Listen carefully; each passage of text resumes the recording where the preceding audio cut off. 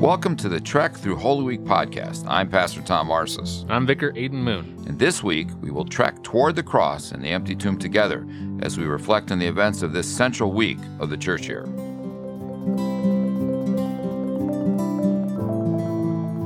Welcome again to our Trek Through Holy Week podcast. We've now found ourselves on Wednesday of Holy Week, sometimes referred to as Holy Wednesday, and other times referred to as Spy Wednesday. So the question is, what happened on Wednesday of Holy Week? And the answer really is that we don't know. There's no description in Scripture of exactly what was going on, of specific events. We can speculate on a few things. There's a few things that we could look at. For example, we know the Passover meal was going to be coming on Thursday, so there might have been some preparation going on. But it also gives us a chance to continue reflecting on Judas and the fact that Judas had accepted the task to betray Jesus the day before, and so now he's waiting. He's biding his time for when this is going to happen. And so think about it this way. There is this spy now among them.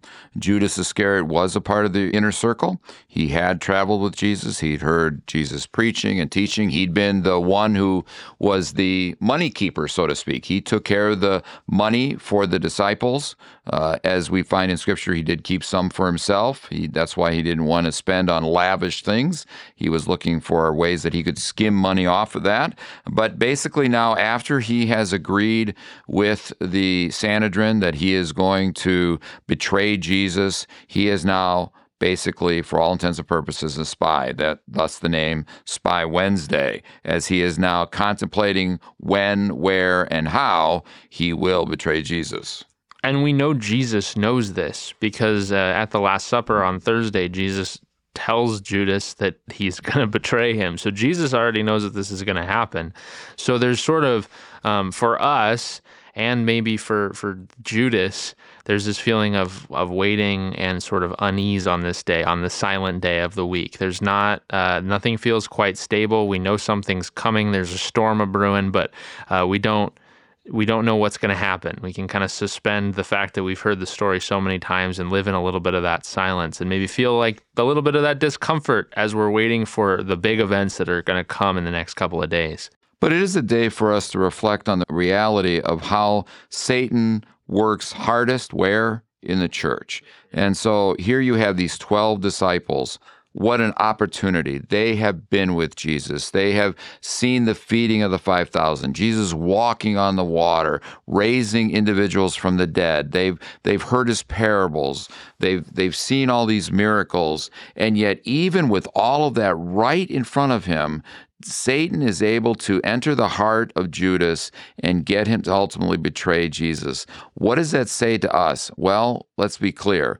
Do we need to be on guard? Do we need to be prepared that Satan is going to try to attack us? The answer is yes. Mm-hmm. Yeah, it's kind of a scary thing to think too much about, because if we think about it, we who are part of God's church have been chosen by Jesus in our baptism. We're part of his family, and so is Judas. And that is a scary thought. And ultimately, it's a thought that should point us back towards Christ's work, to his work for us, and put us in a place of repentance to remember our own sin and our own weakness and trust in Christ alone. And ultimately, that is really the core of Judas' failure, is that his faith failed, and that led him down the path where he was. Now, during Holy Week, we could have services every day of the week, as there is that opportunity as we've been going through this trek through Holy Week.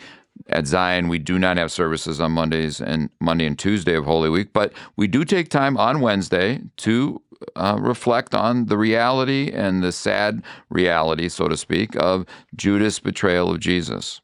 So as we gather in worship for the next few days, we can reflect on these events. We can continue to reflect on the somber events of this week, ultimately looking towards Easter morning, which is coming. It's just right around the corner, but living in that kind of anticipation in the midst of some dark days at the end of this week. So we'll join again tomorrow as we gather for our discussion of Maundy Thursday.